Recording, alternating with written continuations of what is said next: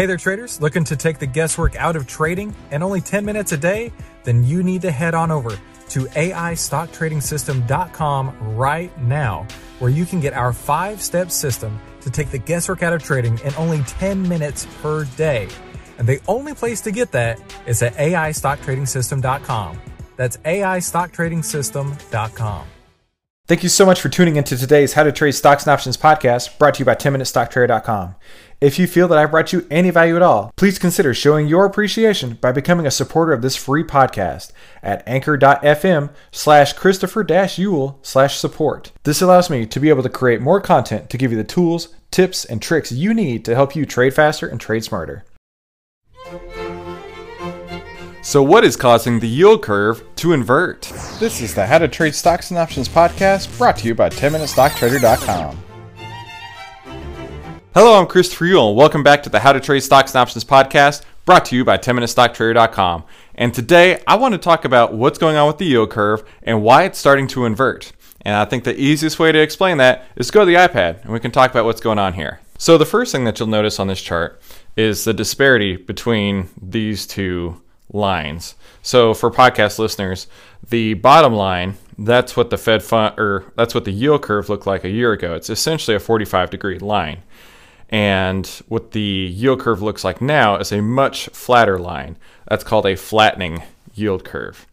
That is also a term in finance. There's flattening, steepening, inverting, twisting, things like that. So there's a lot going on here. First thing to talk about is the shape of the curve. The shape of the curve has changed because the Fed has been raising short-term rates. And as you can see here, so the 1 month used to be about, let's call it 120, and now the 1 month is at about 220.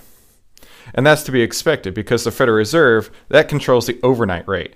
And the short-term end of the curve, which is everything basically under 2 years, that's the most reactionary of the curve.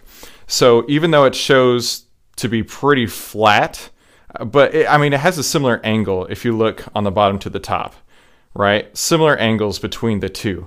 But they've all moved up over here because of the change in the Fed funds. These are the most reactionary, as I said.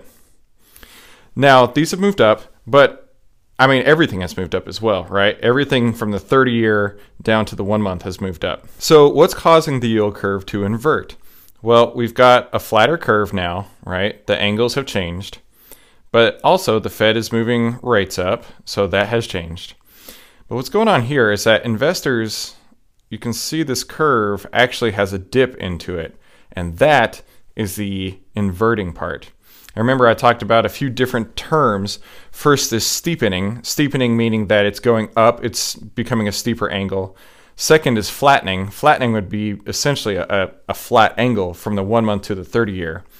There is twisting, which is what this is doing. A twist is where rates are moving in opposite directions, right? So you can see the 2-year and the 5-year. 2 years going up, 5 years going down at this particular point in time. And that where the twist is what's basically driving the inversion right here. So let's talk about that real quick. So with the inversion, I made some notes to myself. The yields are going up, as you can see here, but the price of those are going down. Bonds have an inverse correlation between yields and price. So investors they're essentially bailing on the front end over here. They're leaving the short term because the price of those is going down. And they're not excited to be buying more of the cheaper bonds. So yields are going up, prices are going down, and investors are leaving the short-term area, and they're moving out in time. Now, like I said, everything is moving up, right? The rising tide lifts all ships, and that's what's happening here.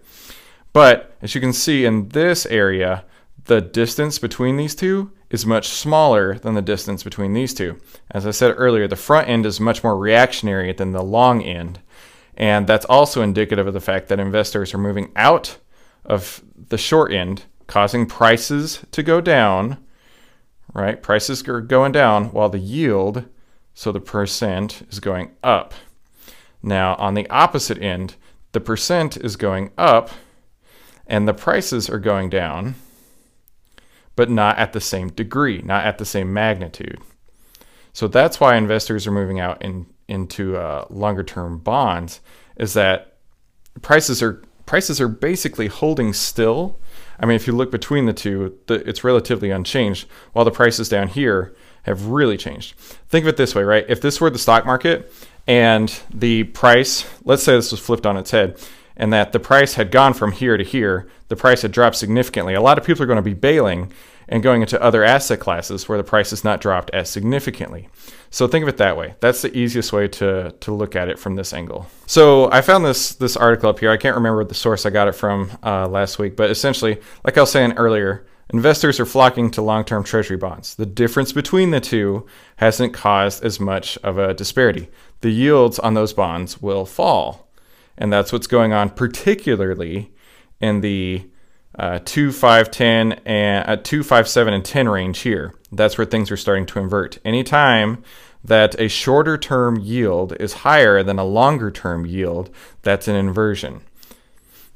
Historically, inversions have led to recessions in the past, but that's usually when we're talking about the 2-year to the 10-year, a shorter term to a longer term. Between a 2-year, 3-year, and a 5-year, they're so close together that doesn't necessarily predict anything. I haven't done my research on that, but that's not the inversion point that people talk about for recession predictors. And plus, recession predictor in that way, they usually say, well, it's usually about 18 to 24 months after the inversion of the yield curve when things actually go south in the economy, the recession starts. So even though this is happening now, it's not an immediate problem. So what would stop the yield curve from inverting? What would have to change in order for this to be reversed? Well, essentially, investors would have to start selling off these 5-year bonds because currently they're buying them, and that's pushing the yield down. Remember, price and yield are inverse, and because they're inverse, anytime the price is going up, the yield is going down. Prices go up because of supply and demand, which is pushing the yield down. So investors are buying the 5-year. They like the 5-year. But because of that, it's causing the 5-year point to go below the 2 and 3-year. Here on the How to Trade Stocks and Options podcast, we give you the tools, tips, and tricks to help you trade faster and trade smarter. And I think the smartest thing you could do is open a new brokerage account with Tastyworks. Tastyworks is a brokerage platform that I use and I recommend. The commission structure is absolutely unbeatable at $1 per leg total. Now, if you sign up for a free Tastyworks account using the code 10MINUTE, that's 10MINUTE, I'll give you $150 in free 10-Minute Trader exclusive bonuses from 10MinuteStockTrader.com just for opening a free account at Tastyworks. Remember to use the code 10MINUTE, that's 10MINUTE, when signing up for your new Tastyworks account today. So investors are liking the 5-year, and because they are, it's pushing the 5-year yield down. They're buying more of them because of supply and demand. That's pushing the price up. So it's going to take investors bailing out at the 5-year point in order to move on. But that seems to be the point where people are buying into, and maybe that has to do with they feel that maybe 5 years from now is a good time to re-enter the market. I can't really say for that, but I can say that the disparity between the front end and the back end has gotten much smaller because of the Fed raising rates. It's caused an inversion along the middle of the curve. And this could potentially be an economic indicator for a forward-looking recession. Not necessarily the case now with a 3 and 5-year inversion, but it could be with a 2 and a 10-year inversion.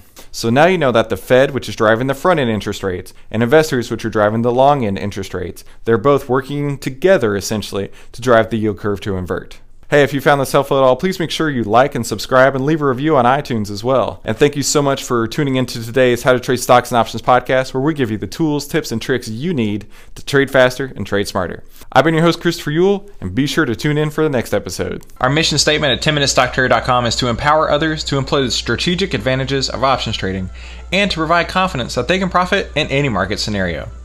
Please be sure to give me a like and a comment below and tell me how you can use this in your own portfolio. I have so much more content just like this over at 10MinuteStockTrader.com. There you'll find all the bullish, bearish, and neutral strategies I trade, as well as everything I've traded in my portfolio over the last year. Thank you so much for sharing your time with me. It really does mean the absolute world to me that I've become a part of your day. And like I always like to say, I've been your host, Christopher Uhl, and thanks for stopping by. Now that wraps up today's How to Trade Stocks and Options podcast. I've been your host, Christopher Uhl, and thanks for stopping by. 10MinuteStockTrader.com content is for information and educational purposes only. It is not, nor is it intended to be trading or investment advice or recommendation that any security, futures contract, options contract, transaction, or other financial instrument or strategy is suitable for any person. Trading securities can involve high risk and the potential for total loss of any funds invested. 10MinuteStockTrader.com and Christopher Uhl, through its content, financial programming, or otherwise, does not provide investment or financial advice or make investment recommendations. Investment information provided may not be suitable for all investors and is provided without respect to the individual investors and audience's financial sophistication, financial situation, investing time horizon, or risk tolerance. 10MinuteStockTrader.com and Christopher Uhl are not in the business of transacting security trades, nor does it direct client commodity accounts or give commodity trading advice tailored to any particular client's situation or investment objectives. 10MinuteStockTrader.com and Christopher Uhl are not licensed financial advisors, registered investment advisors, or registered broker-dealer. Stocks, options, futures options, and any instruments not included here involve risk and are not suitable for all investors. You alone are responsible for making your investment trading decisions and for evaluating the merits and risk associated with the use of any financial security and brokerage platform. For more information, please visit 10MinuteStockTrader.com/legal. And thanks for stopping by.